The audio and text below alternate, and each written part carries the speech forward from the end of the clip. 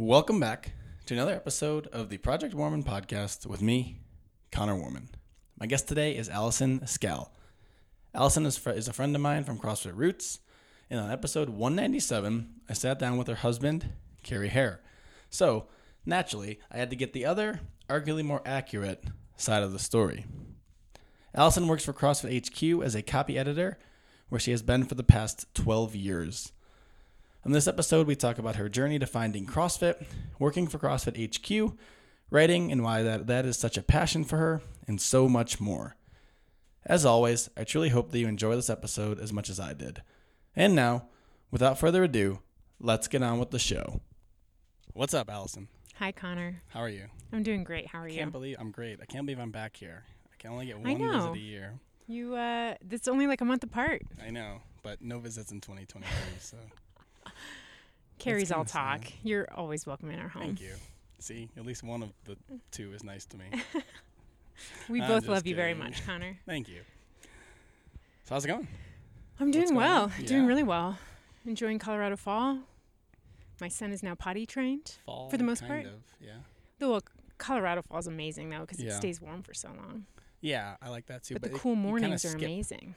Like, eventually it's just going to turn. I know. And that's going to be it. I remember last year, I feel like it was Thanksgiving week. It's Yeah. like nice. Snow, winter. We might have gotten a snow by now last year. Really? Well, maybe that was 2 I years don't think ago. so. I mean, yeah, this is only my second fall here. Yeah, so. me too. Oh, that's right. So. But you got here a couple months before us. Yeah. So you got to experience a little bit more. Mm-hmm. Yeah. How'd the workout go today? Did you It was RX? great. Yeah, I did. Yeah. I was really excited to do all the chest bars RX. I feel like they're getting so much better. Mm-hmm. It's really nice, even almost 13 years in, to Yeah. There you go. always be striving for something and have goals. Mm-hmm. Yeah. After you had Henry, was it like a long journey back or not really? Yes, but it really only feels long now that I look back on it. So I feel like there were parts like 3 months after I had Henry and I was going back to the gym. I was just so excited to be back at the gym. I didn't worry too much about, I'm weak or I can't do this skill or can't do that. It was just great to be moving again and feeling good enough to do that. And then at like 6 months, I thought, dang, like I'm really getting my stride. Stuff is starting to come back. I feel really good. Oh, I'm feeling so strong. And then at 9 months, I was like, oh, I'm totally back. Like they talk about 9 months in, 9 months out. Yeah. That's usually when you start to feel quote unquote normal again. And then a year, it's like, damn, my handstand push-ups are way better than they used to be, even pre-pregnancy. Mm-hmm. And just so now I just feel like it's been in stages. So even though I'm way fitter now than I was 6 months postpartum, I didn't feel, it still felt so good and nice to be moving in the gym. Yeah. Yeah. What about Carrie? Did he have a hard time getting back? He'll tell you he struggled with a shoulder injury before having Henry, and then I think holding the baby so long on one side, not that he re-injured, but definitely caused him some pain. Gotcha. So I think Nicole gave him a really hard time for that once. Oh, really? Yes. I'm sure she did. He modified something because his shoulder was acting up, and he said something, oh, like ever since I had a baby, and she said, oh, you had a baby. Which, you can always count on with Nicole, which I love and appreciate. I was going to say, there's a few things you'll get that reaction about. Yes. That's why she's the best. Yeah. She doesn't hold anything back. Yep. Just honesty. It's the best thing. Absolutely. Brutal honesty. So, I was lucky to have CrossFit long before I got pregnant, and I think keeping that going while I was pregnant and then having that community to come back to was significant in that whole journey. Yeah. For sure. So I have a question for you right off the bat. If you had like a song or something that would basically just describe your life, what would that be? A song to describe my life? Yeah, is there like a song or something like that? Yeah, or songs.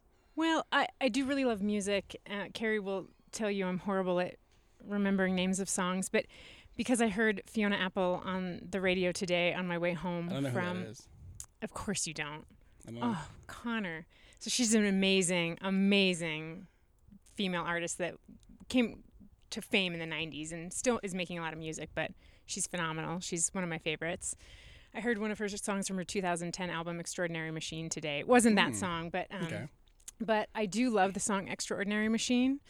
And I think just talking about, I think since you'd asked that fresh off of asking me about coming back after pregnancy, I feel like that's a good one to describe, just where I feel like I'm at right now in my life. Yeah.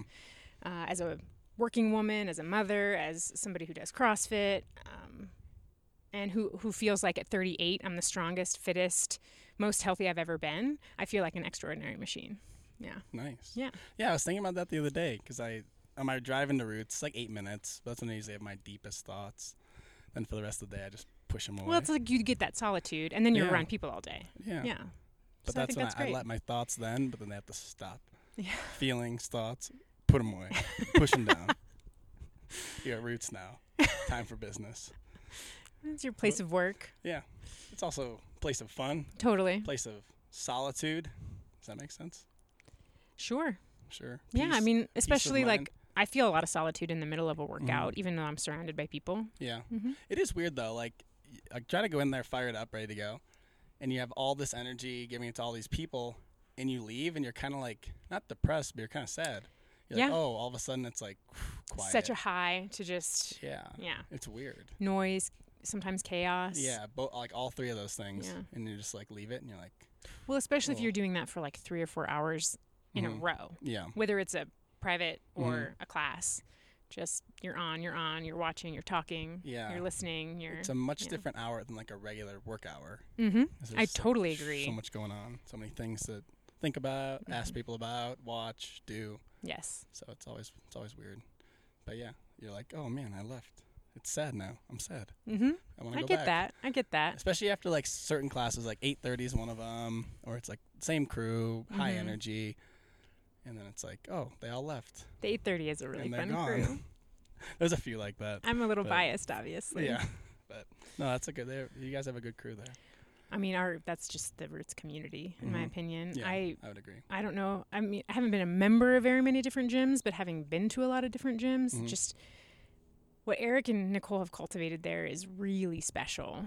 No ego shit. No, like, yeah, sure, some people come and do the open shop instead of the class, but Yeah. it doesn't feel like they're not part of the community. And I think we see that in a lot of gyms where you've got the guy in the corner, who's the badass competitor and is too good for the class, whatever, you know. Yeah. We just don't have that there. Yeah. There's nobody I don't like at Roots. It's probably unique, at least at the gyms I've seen, where it's like that is a thing. Like people do class.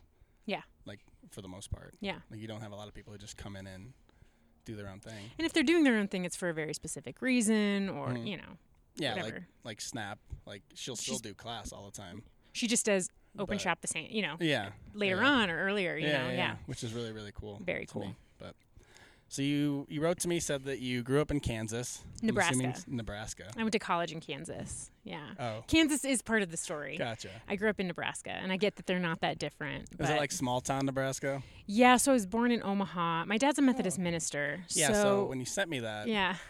small town Nebraska, you had a minister as a dad, Uh-huh. a school teacher as a mom. Mm-hmm. That just set the scene to me for a great scary movie right away. There have been some scary things that have happened in the Midwest, specifically Kansas. Yeah. In Cold Blood, Truman Capote's book. That's a true Okay. story of a whole family that got murdered in the quiet, safe town, like out on a farmhouse. Yeah. Anyway, that's not my story. Okay. So Omaha, like So okay, born in that's cool. Omaha, but like 2 weeks after I was born, my dad got moved to a different church in a town called Fremont, which is not a super small town, but smaller, I think about 45 minutes outside of Omaha. I lived there until I was 7, and then we moved to a town called Hastings, which is more south central Nebraska, again, like mid-size town. And then I went to high school. So when I was 13, we moved from Hastings to a little town called Aurora, like 4,000 people. And that's where I went to high school. So if you ask me where I'm from, if you're asking for a town, not just a state, because I usually just say Nebraska, that's where I say I'm from. I feel like my high school years were formative. I still have friends from Aurora. Yeah. That's where I'd go back to, if not Omaha. My parents don't live in Nebraska anymore, so I've got one sister there. But yeah, no scary stuff. Pretty No, normal, pretty like normal. lovely childhood. Yeah. People consider Nebraska the Midwest still. Mm-hmm. Yeah. Because I say I'm from the Midwest. Yeah. And that's way away. So Midwest, like basically that's like the start of the Midwest, and it goes to like Ohio. Indiana to Like, Ohio. like the Dakotas, Gotcha. Nebraska, Kansas, maybe Oklahoma's in there. Yeah, I think Oklahoma's in there. And then like I went to grad school in Ohio, and I was actually surprised that's still called the Midwest. That was kind of foreign to me, but it is, yeah. And then I think once you start getting into Pennsylvania, that's east. Gotcha. Yeah. Because we're kind of still like Midwest here-ish. I get Midwest vibes Yeah. for sure, but I don't like the idea of saying I live in the Midwest now. So let's say Colorado's not the Midwest. Okay. But what I do love about Colorado, other than like the scenery and out, so many amazing things to do outdoors, is the friendliness of people. Because I lived in California for 10 years before moving here, and People weren't nice there. it's not, it's just you interact so differently. Like if I'm on a hike here, everyone waves or says hello, friendly. If somebody runs past you, they say hi or thank you or whatever. Yeah. If somebody says hi to you on a hike in California or in Santa Cruz where I lived, if they said hi to you, you'd say, oh, they're not from here. Like, you don't make, like, no eye contact. Like maybe if you had two dogs on the trail or something who were playing together, you'd interact. But yeah. Other than that, yeah. So it's not that, we had a lovely community there. We made great friends. People welcomed us with open arms when we moved there, but you're not just chit-chatting with strangers who if they don't invest in you if they think they're never going to see you again. Yeah. That was my experience. I don't want to speak for all Californians. See, I don't get that vibe here at all. That's so I funny. guess it's perspective, because Perspective, yeah. Going to school in the South, people were very, very nice and like proper and like holding the door for you, whether you're 5 feet away or 50 feet away. I get that here, though. You don't get that Really? here? Maybe as a No. woman it's different. I don't know. But when I hold the door for random women, most of them just look at me like I'm crazy. How dare you? I know, that's the vibe I get, and I'm like, I'm sorry, I'm just trying to be nice. I hold door for I've had women hold doors for me, and I hold doors for men. Yeah. That's just how it should be for Yeah. everyone. It shouldn't be like a gender thing. Yeah, But no, I don't think it's a gender thing. I mean, like guys too. I'll like Yeah. wait and hold the door, and people just like look at me and be like, "What are you doing?" that's so funny. Maybe it is perspective. Yeah. Yeah. It's also just a little slower in the South, so like people here, like when I go to cross the street, will never stop for me. But like in the South, it's Oh. like slam on the brakes, go ahead. Yeah. I also have It's just funny. a different experience. Yeah, so Yeah. that's funny though. It's funny you say that about California, because people always say people in California like really laid back and friendly. I would say laid back for sure. And again, I don't. It's not like an overarching. People are just cruel. It's Yeah. not like the Northeast, but I'm talking about you, Boston. Yeah, there you go. But it's just a different. It's just different. Yeah. Yeah. Again, I feel like strangers don't really invest in each other. Yeah. In the same way. So you went to school in Kansas, small school in Kansas, Small for school. journalism. One, why did you want to do that in the first place? So I started in my high school newspaper my sophomore junior year, and our journalism advisor was my English teacher, Mr. Verana, and he was amazing. He introduced me to like Pink Floyd and George Harrison as a solo artist and a bunch of cool bands. He'd always have music playing, and he just made it a really fun, energizing experience. And as I was kind of starting the college search and talking to my parents about my major, I've always been interested in words and language and writing. So I thought, well, I'll just be an English teacher. My mom's a teacher. My dad is a minister, but he teaches on the side, and it's a really educational kind of helping field. I thought that would be good for me, but I wasn't totally sold on it. And my mom one day just said, I think I was talking about newspaper at home, and she said, Allison, you love newspaper. Why don't you think about journalism? And it was just like a light bulb went off. Yeah. And I was like, why? I don't know why I didn't think of that before. So I'd already been looking at Baker University just casually. We had a tour scheduled. One of my dad's colleagues had gone there, and I was kind of eager to go out of state, even if it wasn't that far. And turns out they have one of the best journalism programs in the Midwest. University of Kansas has a good one. University of Missouri has a good one. But I didn't want to go to a really big school. And the advisor there I just really clicked with. She gave me a great scholarship after I submitted some stuff. I did a little internship at newspaper in Grand Island, Nebraska, which is a much bigger town, about 30 minutes from where I went to high school, and got some bylines. I got to write some articles, which was really neat. So I felt like I'd really found my stride and I was doing the right thing. And then for like a split second, I got a little scared in the college newspaper environment. So I switched to psychology, but then I switched right back to journalism. You got scared for? Well, it was like more pressure. It's like harder. You're competing with older people. I felt like I was so, I mean, I think a lot of people have this experience in college. You're kind of the best one in high school, whether it's sports or theater or for me, it was newspaper. I was kind of kicking ass in high school, and I had this great internship. I got in bylines in real bigger city newspapers. And then I remember my first article that I wrote just got torn apart, which was not a bad thing. It was a great thing. It happens to everybody. It makes you better, but it scared me. And so I was like, maybe I'm not cut out for this. Psychology sounds interesting. Maybe I can be helpful in that way. I really wanted to be in some kind of helping profession. But I was not cut out for that. I think that was, that was not a good track. And then by my sophomore year, I was a section editor. I did the arts and entertainment section. Like I ran it. So I was like, okay, I can do this. I can do this. I just needed a little more confidence. Yeah.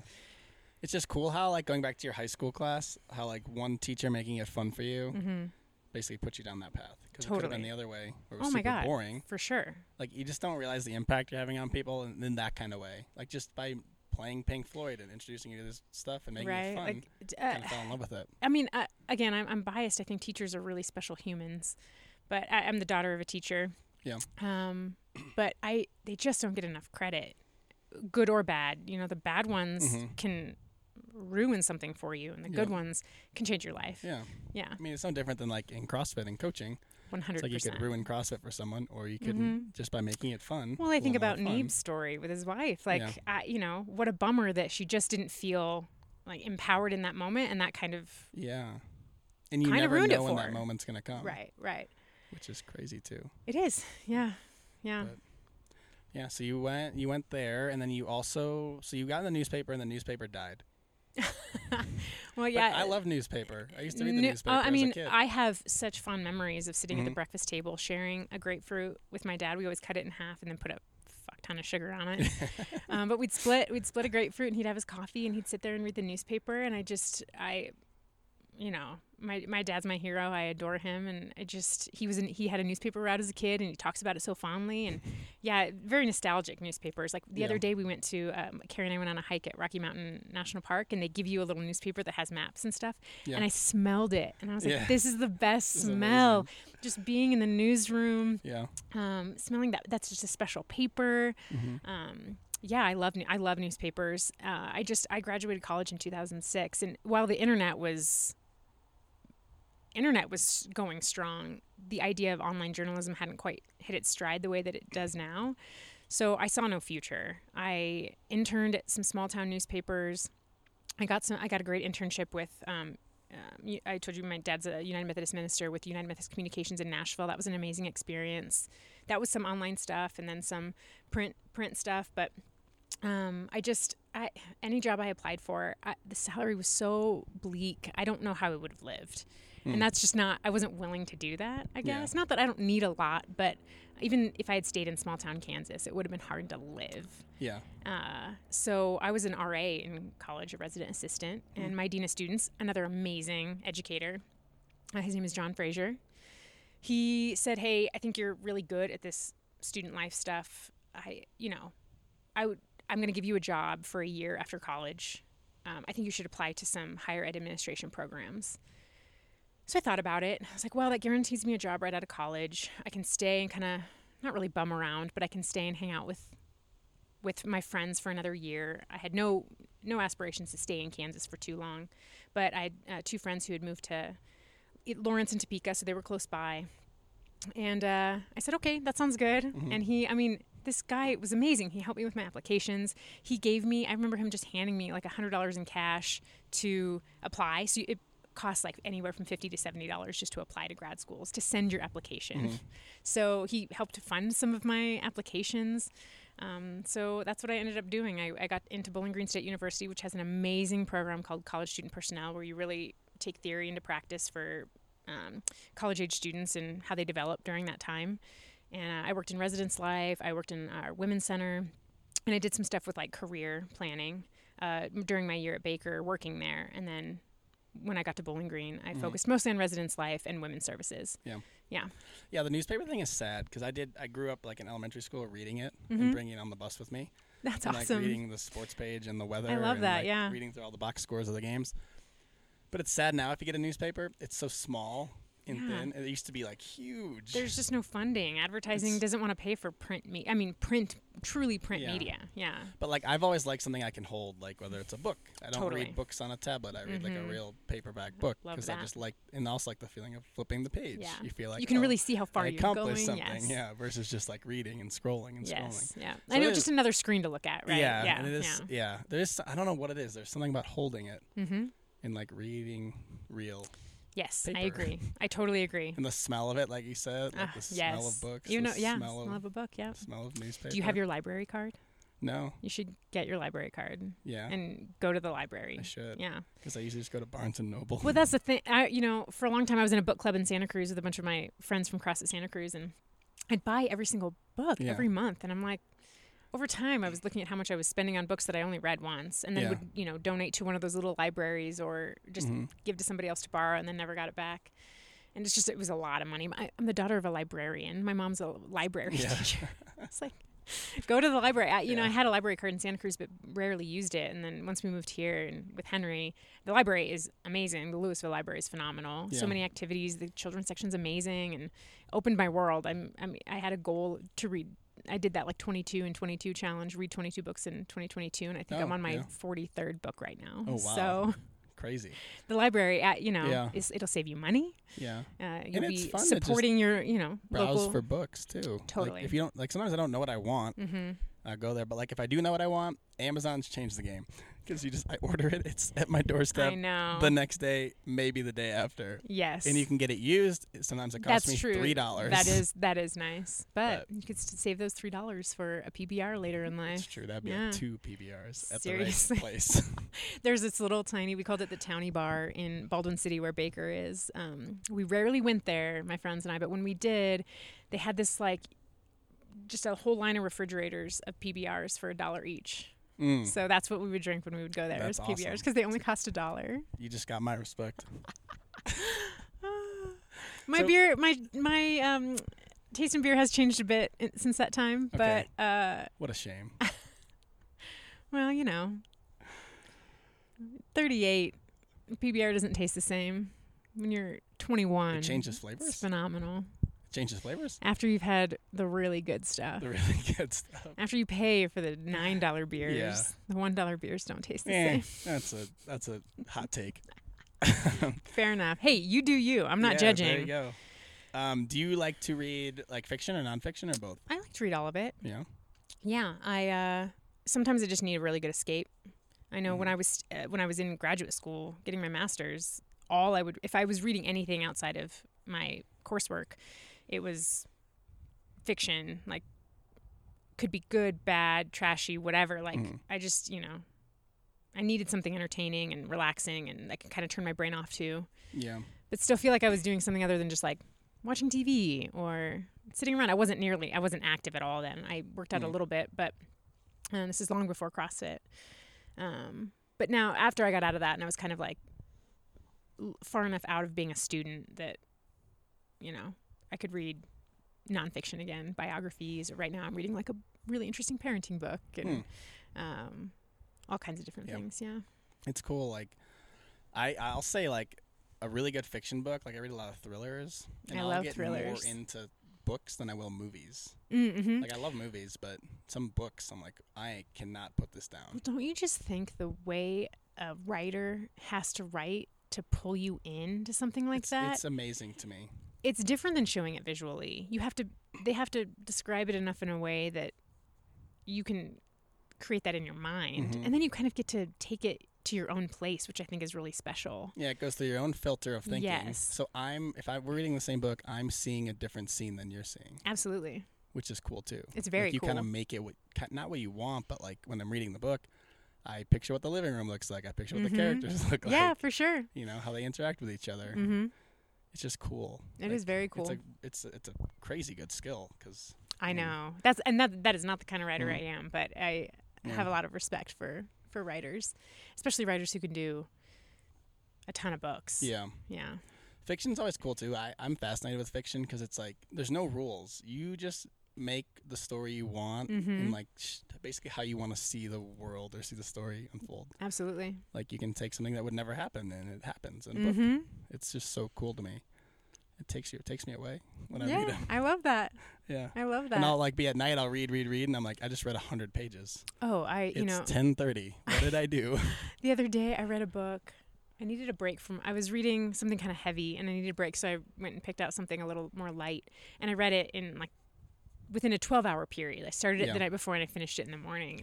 Carrie was just stunned. I mean, it was like a 300-page book. I mean, it was a very easy read, but I just got pulled in from page 1, and I just couldn't stop reading. And it's not like I didn't stop to sleep. I didn't stay up all night reading it.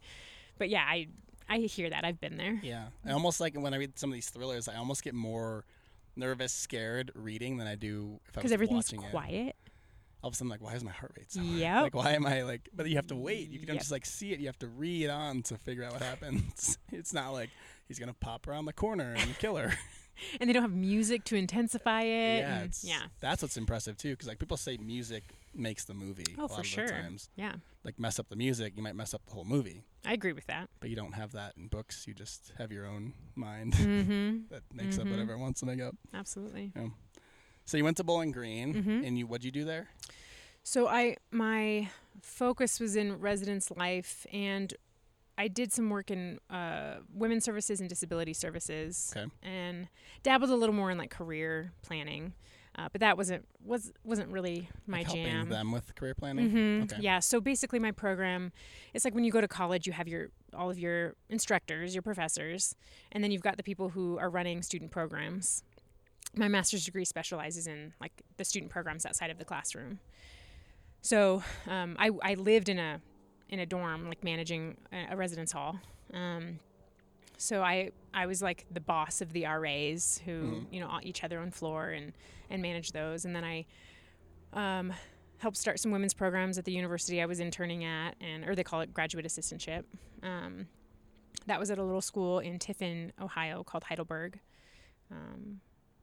Their mascot is the Student Princes. Go Student Princes. Really? Isn't that funny? That is funny. What did it look like?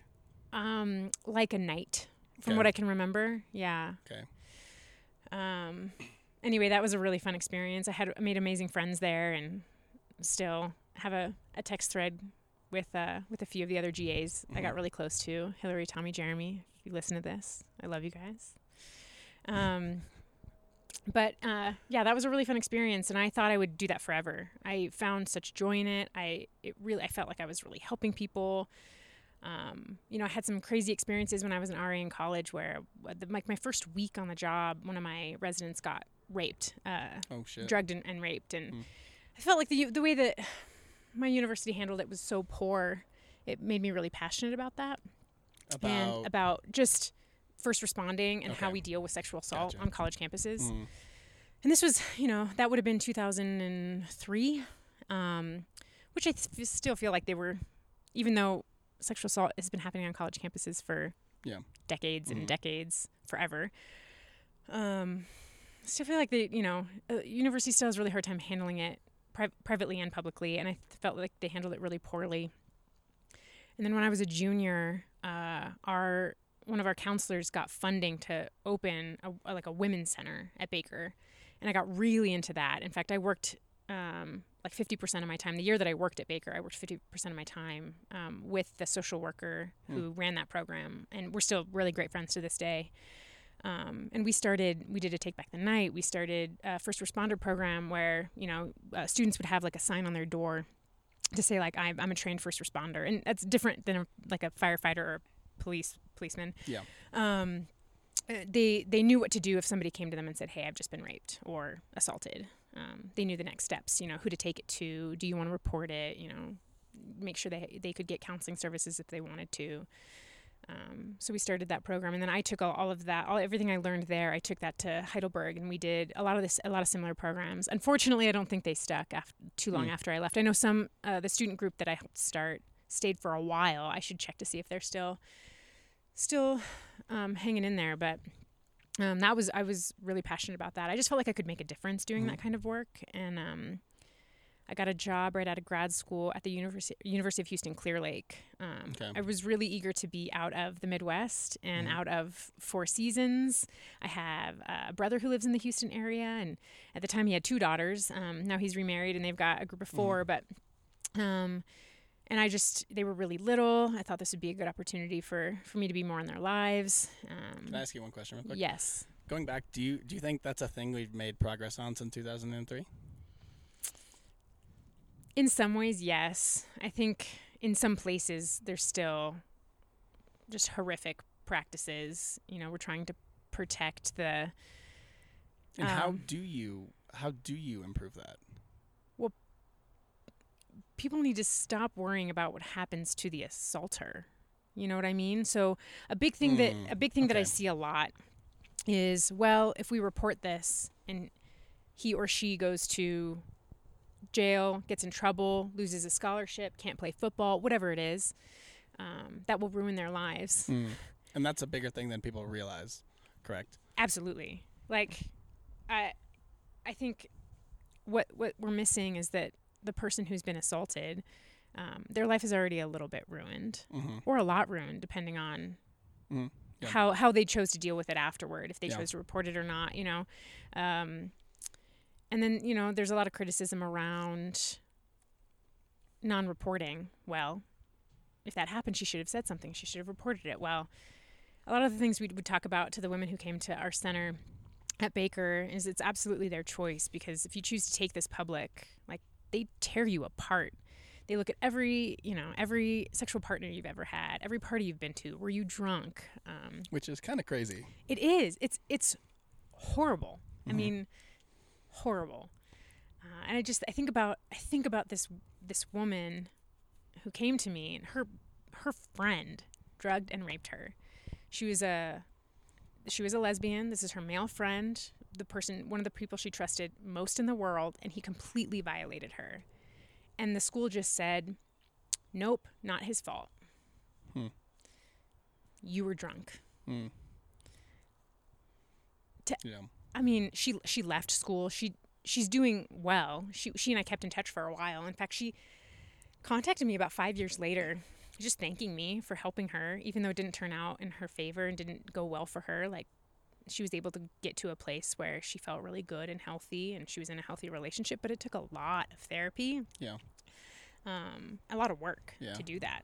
She just had, some serious trust issues, a lot of PTSD, had a really hard time trusting, like, men at all. And then just felt like, if the people who I've, around me, who I am supposed to trust, can't be there for me, who do I have? Like, we're talking about an 18-year-old who's away from home for the first time, and this horrific thing happens to her in the first couple of months of school. I don't know. There are so many problems, and I do think that at least the PR is getting better, but I think we still have a lot of issues with women just not reporting at all because they're too concerned about what's going to happen to them again. Like, they got raped by a person, and then they get raped by the system. Yeah. So do you think we've gotten better in that regard in believing people when they come forward, or not necessarily? I think so. Yeah. It's hard to say. And how much does it hurt when someone comes forward and it turns out it wasn't true? Oh, it's terrible. Like, because that's what you'll see. That'll be the headline. Exactly. Like, such and such. Like, right. Like the whole Johnny Depp thing, for example. I feel like if we start putting actual examples in here, it might not go well. I mean, that whole thing was a mess. I don't even know what to believe. That was just a show. I have no idea. That was like a freaking... I read a little bit about it, and then I was like, why the fuck am I spending time? Yeah. But, like, the public perception just is that she's crazy. that she's for the most crazy, part, and that's not a that good we look shouldn't for- believe women. Exactly. You know? That's what I was saying. Yes. No, that's a huge No, I problem, and wasn't saying, you shouldn't do I that. wasn't saying that we shouldn't believe women. No, I know that, but just that's saying- but what I Yeah, no, yeah. I'm agreeing with you Yeah. is what's happening. I'm agreeing with you that Just wanted to say if that. somebody comes out with a fake accusation, Yeah. man, woman, whatever, It hurts. that's not good more- for anyone else who's actually being victimized. Yeah, it probably hurts more than the 1,000 people that come out and we're like, yeah, this is terrible. Yes, Like we need to do yes. something about this. And I'm not naive. I know people lie about that stuff, and it's just shitty to do that. It's shitty, for other people. It's shitty for the person you're blaming. Yeah. It sucks. Yeah. And it just sucks because, like, on a big case like that, that the media is going to capitalize on that and not the 1,000 other people that Exactly. that said they did happen. Exactly. I and mean, why do you did think it something took about it? so long for someone like Harvey Weinstein to get Oh, geez. any sort of repercussions for his behavior over the last 40 years? Yeah. Yeah, that kind of stuff especially makes me super mad. Like Same. someone like that in a powerful So position much like power. that, taking advantage of so many people Mm-hmm. because they really had no other choice. Exactly. Like he knew that, yeah. and it's freaking crazy. Yeah. That's an Like- extreme example, but That is an extreme example. it's the world we live in, and it's not one that anybody should have ever had to live in. Mm-hmm. Yeah. I agree. I don't know how we got here. I didn't think we were going to talk about this.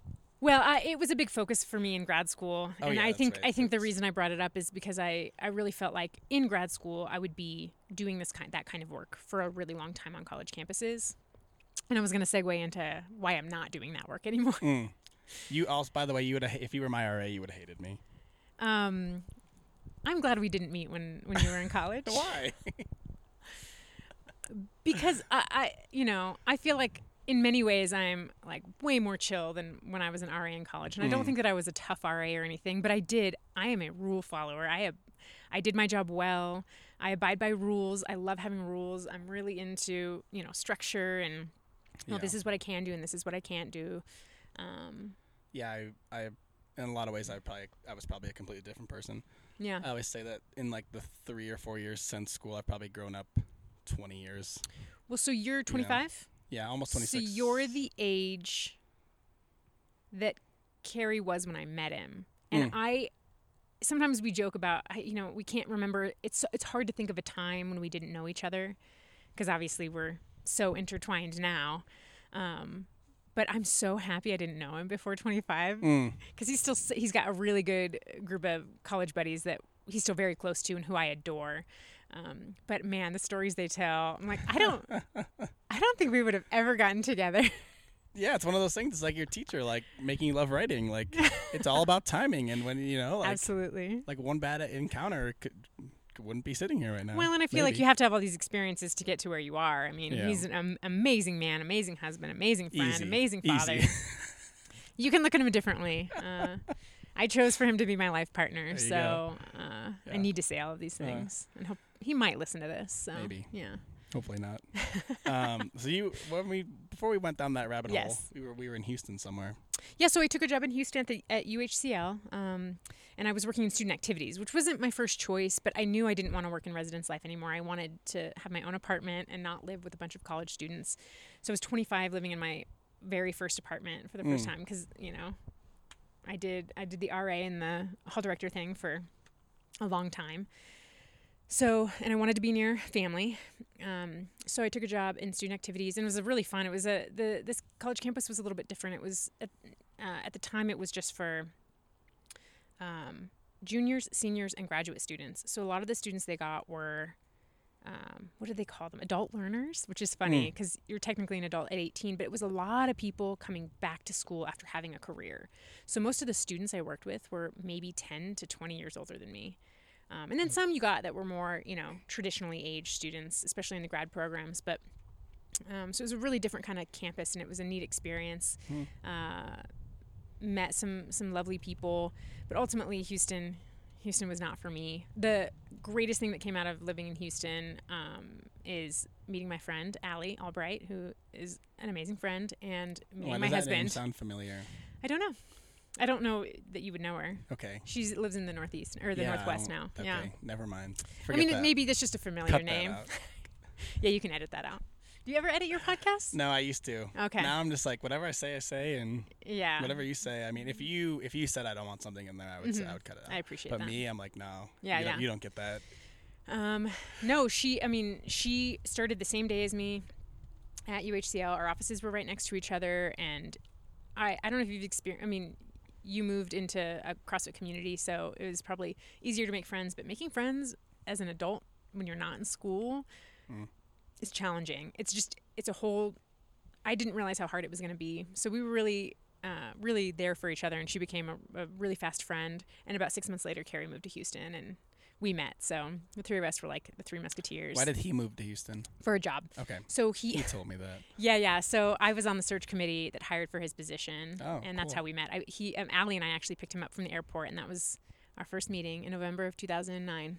So you targeted him? I and brought him did. in. Well, we did a phone interview first, and I was like, he sounds like I he's don't cute. know. No. Yeah. I was like, he sounds like he's cute.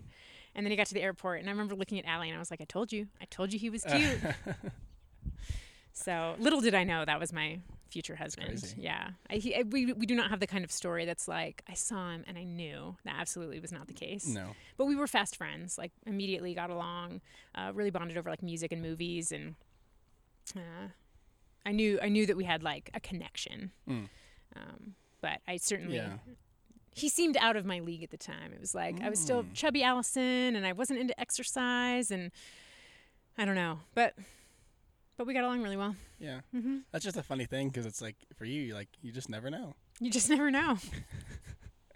Look at me now. You just never know. Yeah. Yeah. We wouldn't be friends if Carrie had never entered my life, Connor. I would You not be and I? sitting here Are today. you sure? I think we would have found each I other. don't think that's a lovely thought. I will just hold that and keep it there. Great. Yeah. So you were in Houston, and you told me, but were you like working for I was working for the university Okay, in that's right. student activities. When yeah. did you finally, like, how long till you got into CrossFit? So let's see. I moved to Houston in May of 2009, and I started CrossFit in January of 2010. Okay. That was the month that Carrie started working at UHCL, and he brought CrossFit to campus. Okay. So he I said remember he was telling running me our that. rec center, and he it was funny. The gym was on like a second floor of like a administration building. Okay. And so he comes in and he kind of builds out the back half of the gym as a CrossFit facility. He wasn't calling it CrossFit because he couldn't legally. And he was like, well, we're going to start this program.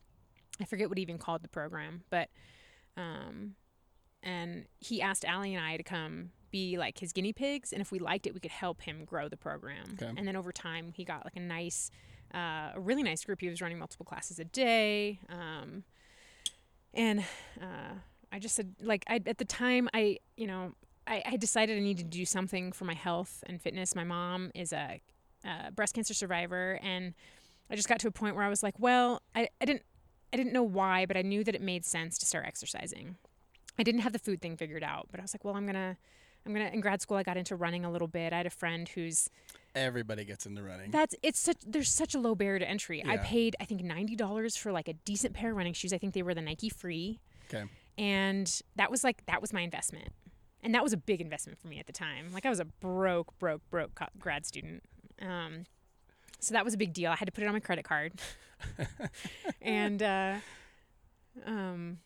and then I had a friend who was like an actual like real runner, and she did cross country in college, and she was like, well, look, there's like, we were living in Ohio, and she's like, there's this half marathon in Detroit. Let's do that. I was like, okay, great. So I started like training for that, and my only goal for that was to not get picked up by the like bus that comes around at the end if you're being too slow. If it takes you too long, they come and pick you up. It's kind of like having a time cap, and they just like pull you onto the van. Onto the van. I made it. Like I ran for most of it. I remember walking a little bit, but I made it within, long before the time cap. So that was like a There really you big go. motivator for me to Usually just like, usually those time caps aren't hard to hit. now knowing what I know, I knew I would have been fine. But I'm telling you, like, other than some like YMCA sports as a kid, Yeah. like I just didn't do sports. I was on the newspaper. I was on the yearbook. I did theater. I played music. I was, I sang. Like that's what I did. Yeah. Those were my activities. That was my jam. So it really made me nervous to do it, but then I did it and I thought, oh, that's cool. And I immediately, like the same night, signed up for another one with my friend. And we ended up doing another one in Nashville, and that was fun. But then, the second one wasn't nearly as fun as the first. Like I didn't get that same kind of like high at the end. Yeah. I don't know, like, yeah, it just wasn't the same. And I kept it up because I just thought, again, like I need to do something. Yeah. So then, we do like the normal gym stuff, the elliptical. I did some dumbbell stuff. I had a friend in grad school whose husband was a bodybuilder. Okay. That's cool.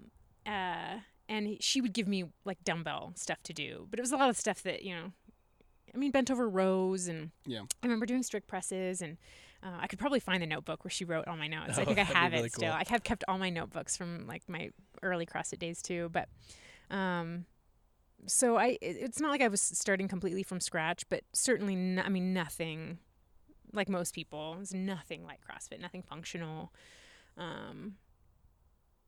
nothing like intense, nothing that really was making a big impact overall. I remember I like lost some weight, and my whole life I was, like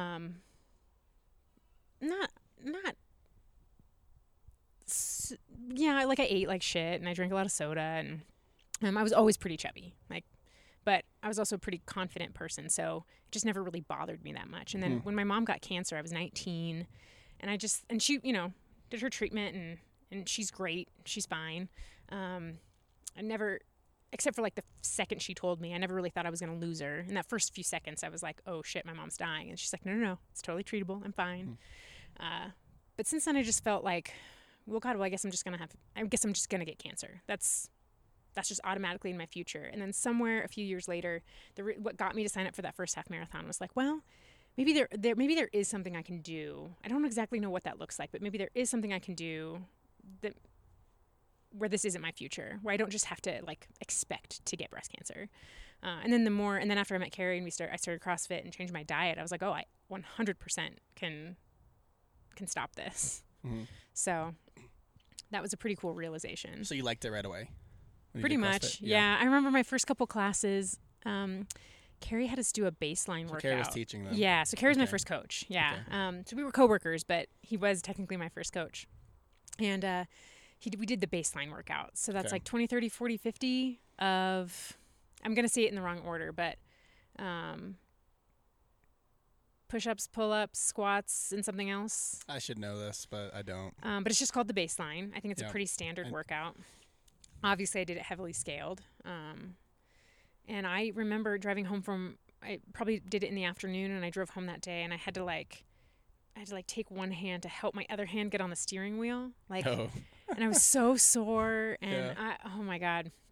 And I remember feeling weird, like the warm-up felt really weird to me. He had us like swinging our legs and doing things that I thought I looked ridiculous. And at the time, I probably just cared more about what I looked like than, the actual, is this actually going to help you kind of thing. Mm-hmm. So it's just like, well, I feel weird doing this, but I'm just going to commit to it I think I committed to it for like 30 days. And then here we are almost 13 years later. Did you stay for the CrossFit or did you stay for that guy?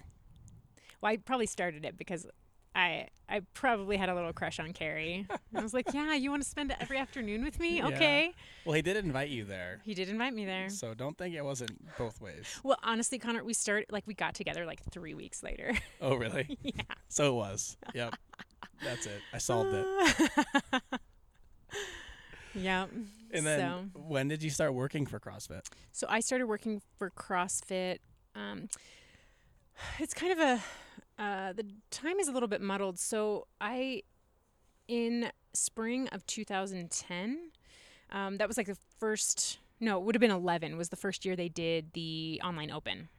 Oh, okay. 2010 was the first year I did CrossFit, and I watched Carrie go through the competition process. But that was when they did like sectionals into regionals into the games. And then by 2011, they took away sectionals and replaced it with the online open so more people could participate. And they did the update show. Have you ever watched any of those old update shows? I don't think so. So it was like Rory McKernan and then another like local Santa Cruz woman who trained under Greg Glassman like in the early days. And it was terrible. Like bad. Just just, I mean, they didn't seem practiced. They were just cutting each other off. My specialty was print journalism, but because of the program I went to, I had to do some broadcast stuff. So it wasn't completely foreign to me. And I was just thinking, like, they need, like, who's directing them? They sound like they haven't practiced anything. I just got so fired up. So we're like watching it on the computer at our dining room table. I think we were living together by this point. And I just get up from the dining room table and I go over to the couch and I open my computer and I'm just like typing away. Carrie's like, "What are you doing?" And I said, "I'm going to send an email to the media director at CrossFit." And he's like, "Okay, what?" I said, "Well, they need some help." Like, and I remember I was reading articles online and athletes' names were misspelled. And one of the things I learned in journalism school really early is that you can make a lot of mistakes, but do not spell somebody's name wrong. Editing became my specialty. I don't think we've covered that, which it's actually an important piece because that's what I do now. Editing became my specialty, and I absolutely love it. It's my passion in journalism. When you edit, do you actually write things? Or do you just correct things people did wrong? I or do both. Suggest things? Yeah, like yeah. Suggest, I do hey, both. You should do this? So what I do now is like I specialize in content editing, which I consider slightly different as being a copy editor. So if you're a true copy editor, mostly what you're doing is just correcting things, making sure comments are in the right spot, using the right punctuation, doing some fact checking, and fixing spelling errors. Content editing is more like, I'm gonna fix this flow structure. Okay. So way more hands-on. Way more hands-on. Way more like in the actual writing process. Yeah. So I write right now. I do a bit of writing. It's nothing super creative. I'm mostly like technical writer. So a lot of like email communications that go out to gyms and stuff like that. Documents that we're gonna hand out at the games. A lot of some of the tools that we put out. I have a heavy hand in, but editing became my specialty, and that's what I absolutely loved. So I wrote this very impassioned email to the media director at the time, who was Tony Budding, and just sent it off. Carrie helped me figure out who I needed to send it to because it was before I really knew a whole lot of names in CrossFit. So I sent it to him, just thinking I'm never gonna he probably gets emails every day just saying, it was basically like, "Hey, I think you're doing this wrong. This is my specialty. If you ever feel like you need an editor, I'd love to chat with you." It's like he probably gets job requests all the time. Yeah. Oh my God, I heard from him maybe 24 hours later. I was like, "Hey, here's my phone number. Call me at this time, Pacific." I was like, "Oh, fuck. He's going to be..." I really thought I was going to get chewed out. I don't know why I thought that, but I was terrified. I was like, why did I send this email? This is so stupid. Well, I talked to him. I call him. And he's like, "Hey, I think you're absolutely right. I'd love to meet you and see what you can do and test you out a little bit." And were you in Texas at the time? Mm-hmm. Or we lived in Houston. We moved to California for my job with CrossFit. Okay, sorry to ruin the story. No, that's okay. Continue. It's not. I don't think that's ruining it. I think Carrie told a little bit of this when he was on. Yeah. Probably. I wasn't really listening to him. That's fair. I was doing That's other fair. things. I was thinking about yeah. other things. The snacks that I was going to have later. Good for you. It's you. important to stay fueled. I know. So basically, I started doing some volunteer work for them just from Houston. The couple of the media team would send me stuff and I'd edit it, and they just were kind of evaluating me, and that earned me an invitation to come out and work for a week. And this would have been April of 2011, and they wanted to see if I was a good fit, if they liked my personality. And then I got a contract. So it wasn't full-time employment, but I got a contract for the regional game season. So it was kind of for 2012. For 2011. So we were they had just finished the Open and they were getting ready to start regionals. And they wanted me to come out and be there first they were going to fly me out every weekend. Oh, jeez. And I was like, well, hey, Carrie and I were looking to leave Houston. We'd both been applying for higher education jobs, actually all over the West Coast. So it was kind of, it feels kismet when I think about it now. It feels like it was just meant to be. I was really close to getting a job in Arizona, but I ended up being their second choice, and their first choice took the job. And I remember being devastated. And then a month later, I'm moving to California to take a job with CrossFit. Yeah. So they just offered me a contract. It wasn't full-time employment, but we were just so ready to leave Houston. We really did it on a whim. It was very much like Tony could not guarantee me work after the games. He thought he could, but he couldn't 100% say, I can hire you full time. So if you want to come out here, that's great. I support you, but you're risking, like, there's a risk involved with it. And at first I said no. I was like, well, I can't do that. And, I have a full-time job. I can't just be traveling out there for, I think then there were 5 weekends of regionals that were Friday, Saturday, Sunday. So it just seemed impossible. And then, so I tell Tony no. An hour later, after a heart-to-heart with Carrie, I said, okay, we're moving. And we moved a few weeks later. And I was there for, I think we got there. We drove it was a crazy road trip, two nights, overnight. We would just switch off every 2 hours and sleep. It was terrible. We didn't take a road trip. Carrie didn't want to take a road trip for 2 or 3 years after that because he was so traumatized. So you just packed up and left? Yeah. Wow. We gave our notice and we left we had a wedding in Ohio, a good friend's wedding in Ohio that Memorial Day weekend, and then basically came back, spent 1 day packing up, said goodbye to everybody. I signed all my leave paperwork at the university, and we left for Santa Cruz. Yeah, Carrie, me, and the dog Stanley. And then obviously he ended up hiring you for longer. Yeah, so Carrie went, and he ended up, again, just everything fell into place. He got a job with UC Santa Cruz right away. Okay. First of all, I don't know if Carrie said this on his podcast, but for me to get a job with CrossFit HQ before him was a little bit devastating. Oh, really? He handled it like a champ. But he was really, he'd been doing for CrossFit for 2 or 3 years before me, and just, lived and breathed CrossFit. All he wanted to do was work for CrossFit HQ.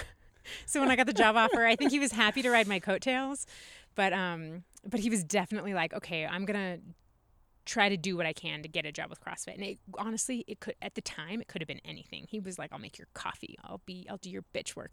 Whatever. I just want to work for CrossFit. Well, he had volunteered he'd gotten a job at UC Santa Cruz. Great. He volunteered at the games that year, and my boss, Tony, saw that he was a hard worker, dedicated, and was just like, hey, you're on. So we signed our full-time employment paperwork on the same day in August of 2011. So after the games, I was offered full-time employment, benefits and everything. It was a big sigh of relief. Because living in Santa Cruz is not cheap, especially as I was 2 years out of grad school. The paychecks in higher ed are not awesome. It was a gamble. Yeah. And we're talking my contract was $15 an hour. So not anything to write home about. I remember my oldest brother, Drew, is kind of he's kind of a papa bear to me because he's 9 years older, and just have always kind of been he's always just kind of taking care of me, and so he was very concerned about me. But are you sure? We did okay. Yeah, he's sat me down and was I'm a little bit worried. I'm worried they're taking advantage of you. I was just hey, I'm doing it. He's all right. It just and then he got into CrossFit for a while, which is really cool. Actually, watching Carrie compete got him into CrossFit. Oh, that's neat. cool. Yeah. And you've been there ever since? What's that? You've been there ever since? I've been there ever since. So I started out in the media department. I was their very first copy editor. So by default, I was the head copy editor. I worked with a guy named Mike Workington, who was the editor of the CrossFit Journal. And he and I developed CrossFit's first ever style guide, just to say hey, here's how we write stuff. So almost every organization has a style guide. CrossFit didn't have one at the time, so we wrote that together, and then just started implementing everything. And then I think a year later, we got I got to hire somebody to work with me, and I did that job for about 5 years, and kind of got picked. Our COO had been talking with Greg Glassman about starting a new e-commerce department, and he already had somebody who he had hired to be the head of e-com. But he wanted somebody with CrossFit experience and content experience to work with her. So I was the content manager for all of our e-commerce pages. So I decided to do that. I was ready for something different. I wasn't really sure what kind of movement I would have in my copy editing role, and I was just feeling like I should take an opportunity and do something different. I did that for 3.5 years. And that's around the time that stuff started really shifting at CrossFit, when the media department had kind of gotten slashed, and they were really changing the way that they did games coverage. And ultimately, our CEO at the time decided they could outsource e-com. So they had let my boss go, and I I was left to run it for like a few months before they finally said, all right, that's not yours anymore, but we want you to stay. So I got an offer from the affiliate team. And I started doing, and I took it because I was very newly pregnant actually with Henry. And I had another job offer, but I was really nervous to take it. And there were a couple red flags, and I just love CrossFit so much. I really wanted to stay with CrossFit, and they offered me a job, and it ended up being a really, really amazing move. So I did like outreach for a while where I would just talk to affiliate owners, call them. I worked in support for a little while. So you've been all over. I've been all over. Yeah. Yeah. And then so I had Henry in May of 2020. So the pandemic had already like been surging. And then I took maternity leave that whole summer. Well, summer 2020 was not awesome for CrossFit as a company. Not only because of the pandemic, but for some other reasons. Yep. And when I came back, they were just in so everything over the summer happened, and then CrossFit got sold, and then I was able to take like almost 6 months off for my maternity leave. So when I came back, they were in like crisis mode, like just working with affiliates, trying to help affiliates who were like heavily impacted by the pandemic. So I immediately went into a support role, and so I started doing customer support for the affiliate support team. And then in May 2021, I was able to go back into like full-time editing. So I'm the affiliate content editor now. Okay. So I do content editing specifically for the gym org, which is affiliates. Yeah. And the customer support role is probably cool for you because you kind of did some of that way back. It was in like college, for sure. kind of. It was right? Like amazing in a lot of ways, and also devastating in a lot of ways. Like to be working support and talking to an affiliate owner who owns a gym in, I don't know, like there were gyms in Brazil, just like, all over South America really, and all throughout Europe, just dying. They didn't have the resources to stay afloat in COVID, and, having to work with them to try to keep them alive or just give them a little bit of hope or like whatever. What would you do? Well, we had like a whole finance team who was really Okay. helping them like figure out that piece of it. Gotcha. But for me, it was just in a lot of ways, like when I was doing outreach, and like talking to affiliate owners on the phone about some of their struggles during COVID, I really felt like a therapist. And some phone calls were great and some were really hard and then some were horrible. Like it's amazing to me. I feel like I've always been good with support people as a consumer, but now I'm even more empathetic because just the way some people talk to a faceless person is it's kind of crazy. pretty nasty. Even in the CrossFit community. I was hoping we didn't have people like that, but we sure do. Everybody does. There's Everybody does. There's no escaping that. I know. I thought we were special, and we are special, but not in that way. Yeah. So But yeah, it was neat. It was. I remember talking with one of my coworkers, telling her, I was like, I just feel like I'm really making an impact during that time, but it wasn't sustainable for me personally. My fulfillment wasn't necessarily like my job satisfaction wasn't really at an all-time high doing that. I feel like I really am where I'm supposed to be when I'm working with words and working with words. Yeah. That's just, I just love it so much. Like I think I wrote to you, like I really truly hope I can do this for the rest of my career with CrossFit. Like with CrossFit. What you're doing now. Yeah. What I'm doing now. I don't see me working anywhere else. I'd love to have the rest of my career be with CrossFit.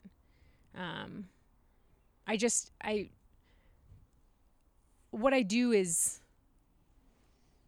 maybe not the thing. It's not, I'm not out there training people. I'm not changing lives in the way that like you do every day, but I feel like I'm part of something that is making the world better, and like whatever piece I can contribute to that in the best way possible is what I'm doing right now.